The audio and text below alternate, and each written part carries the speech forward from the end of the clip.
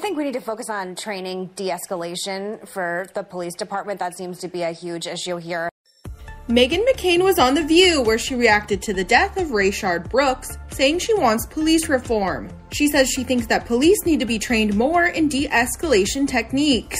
This case is so sad because he wasn't armed and he was in his car, and as Sonny just said, he was running away. And I hope this doesn't sound trite, but I've certainly been drunk at a Wendy's before and I wasn't shot.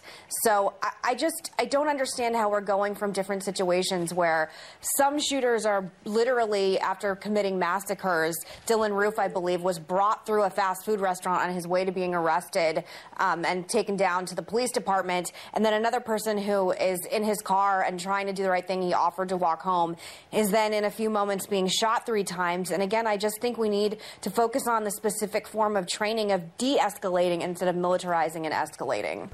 The talk show host's comments come on the heels of Brooks' death, which has sparked nationwide outrage. Brooks was shot by a police officer outside a Wendy's in Atlanta after they were called on a report of a man apparently sleeping in his car in the drive-thru. He died after being shot twice in the back, per NBC News. Brooks struggled with the officers after taking a field sobriety test, and surveillance footage shows Brooks running with a stun gun he reportedly took from the officers and seemingly aimed at them as he ran away, per NBC News.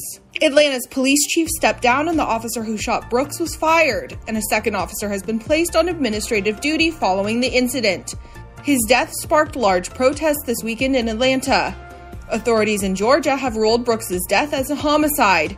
Neither officer involved in the shooting has been charged currently, and the Georgia Bureau of Investigation is looking into the incident, per NBC News.